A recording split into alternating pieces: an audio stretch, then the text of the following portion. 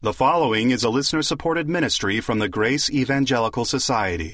Don't you just love paying taxes? Of course not. No one loves paying taxes. But what is the believer's rightful relationship to government? That's what we will be talking about today on Grace in Focus. Thank you for joining us. This is the broadcast and podcast ministry of the Grace Evangelical Society. Find out much more about the Grace Evangelical Society at our website, faithalone.org. If you're interested in our online seminary, application and registration for the spring semester is open now, and you can find that at gesseminary.org. Now here are Ken Yates and Kathryn Wright with our discussion for today. We are dealing with what we would call, controversial or difficult passages here. Some of you all may know that I was an Army chaplain, and so I worked for the government for a number of years.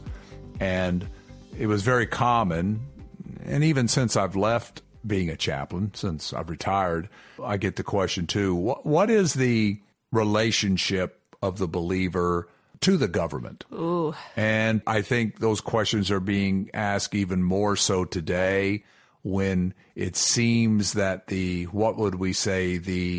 moral foundation of our country seems to be crumbling. You know, LGBT stuff, transgender surgery, abortion. How do we respond to these different things? And Paul in Romans 13 deals with obeying the government. He addresses that issue.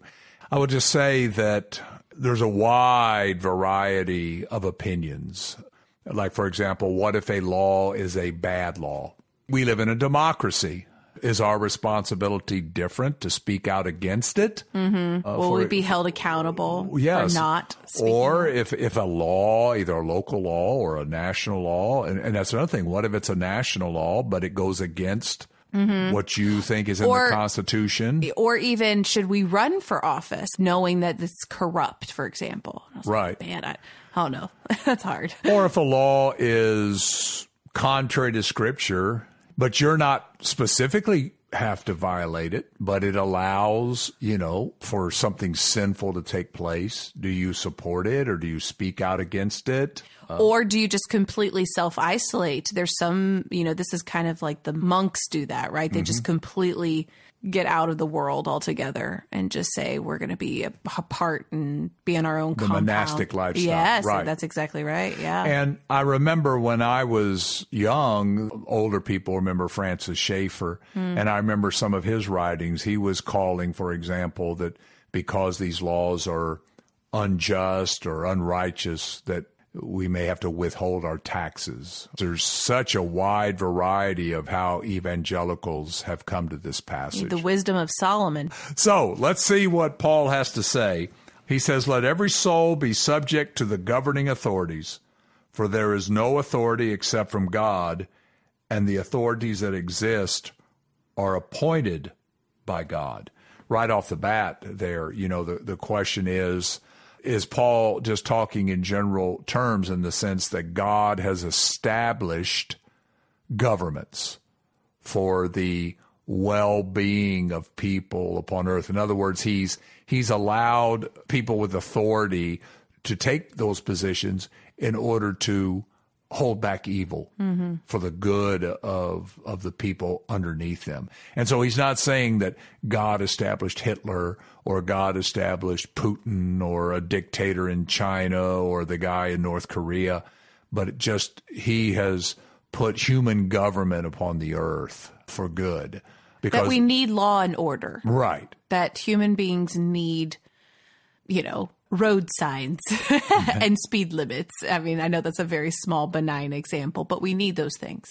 But what we would say is, I don't know if conservative is the right word, but more conservative Bible teachers say, no, every leader has been placed there.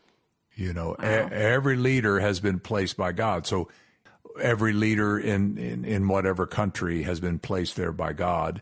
And we are, as believers, to be subject to whoever our governing authorities are. Yeah, even in my study Bible, it makes the comment that even if these authorities are evil, such as Nero, right, the emperor of Rome, who was cruelly persecuting the Christians at the time that Paul wrote this book. And that certainly is a strong argument that he's talking about all leaders.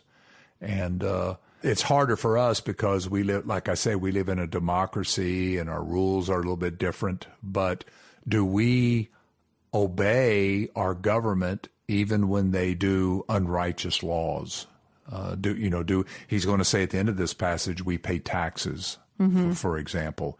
And you hear it today, every now and then you'll hear a Christian leader in various places say, we need to quit paying taxes because it's supporting these evil policies. Right. Right. But then you also, it's interesting, if I'm not mistaken, this was an issue at the Revolutionary War as well, during the Revolutionary War, where some pastors and Christians said we should not oppose England because of these verses saying, no, we can't revolt. Right. Because that's unbiblical. So it's definitely impacted the Christian community for centuries. Yeah, and the basic principle I think that all would agree on is of evangelicals who hold to the authority of the scriptures. They would say that if the government tells you to do something that is contrary to God's word, then you're not to obey. They've usurped the authority that God has given them. So, for example, Daniel. Right. Daniel. Or in Acts when they said, don't preach in Jesus' name. Yes. And they go, no, we're going to do that.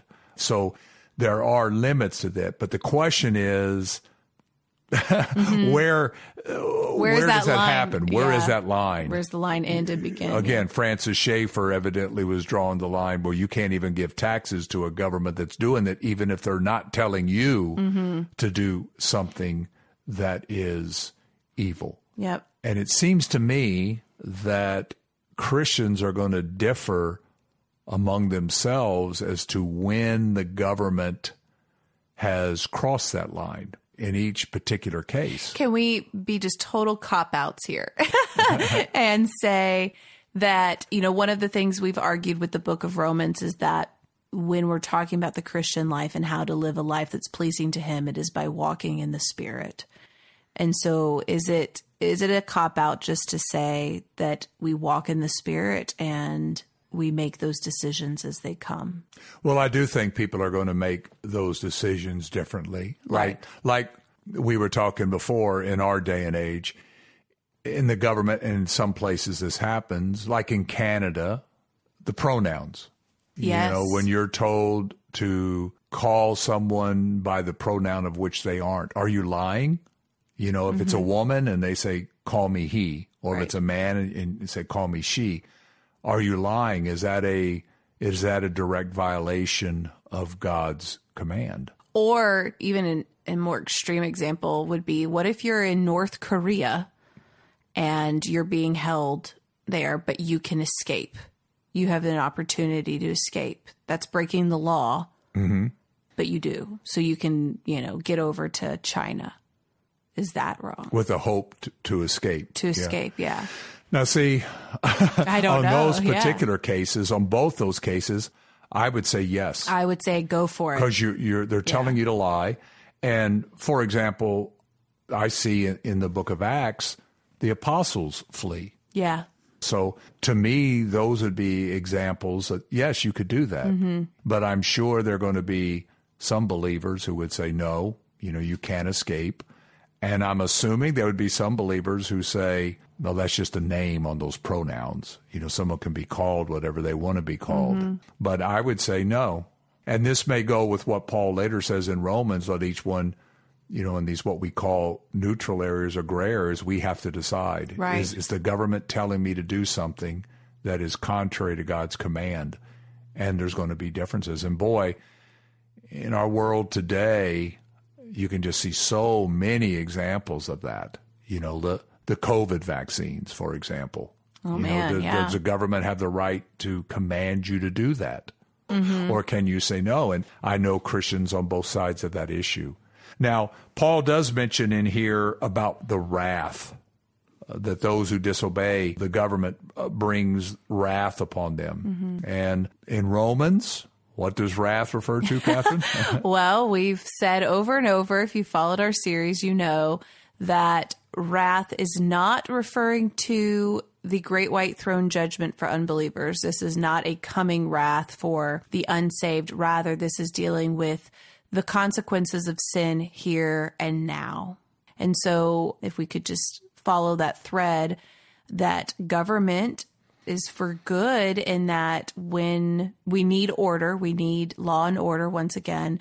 And when we have murderers and thieves and people destroying things, that there is going to be governing authorities that will step in and be used by God to bring consequences. He says execute wrath. Wrath. And this is a strong argument, even though many expositors of Romans say that wrath refers to hell. But no. I mean, the government doesn't send people to hell, but they execute God's wrath upon people who do evil.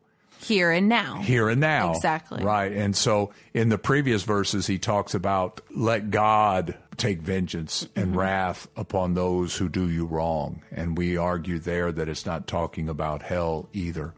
It seems to me that in these gray areas or these neutral areas, that when we're convinced the government has overstepped its bound, that one of the things we're saying is, I'm willing to take the wrath that the government would put upon me. I was also going to say, it just seems to me like this is a principle, both in the previous section and this one, where Paul's not dealing with the nuanced issues. Right. He's not dealing with the pronouns and the COVID and the what ifs. He's speaking in a general sense of believers should strive to be peaceful. And he says that the government is for good. Yes. And as a general principle, obviously there's times when the government is not good. Right. But he's not addressing that. Right. He's just speaking in general terms that as believers, we should strive for peace within the body of Christ, but then also we should strive to be good citizens.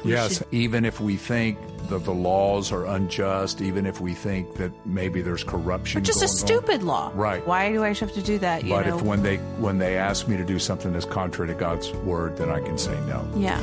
Well, remember to be gracious to those around you, and remember, keep grace in focus.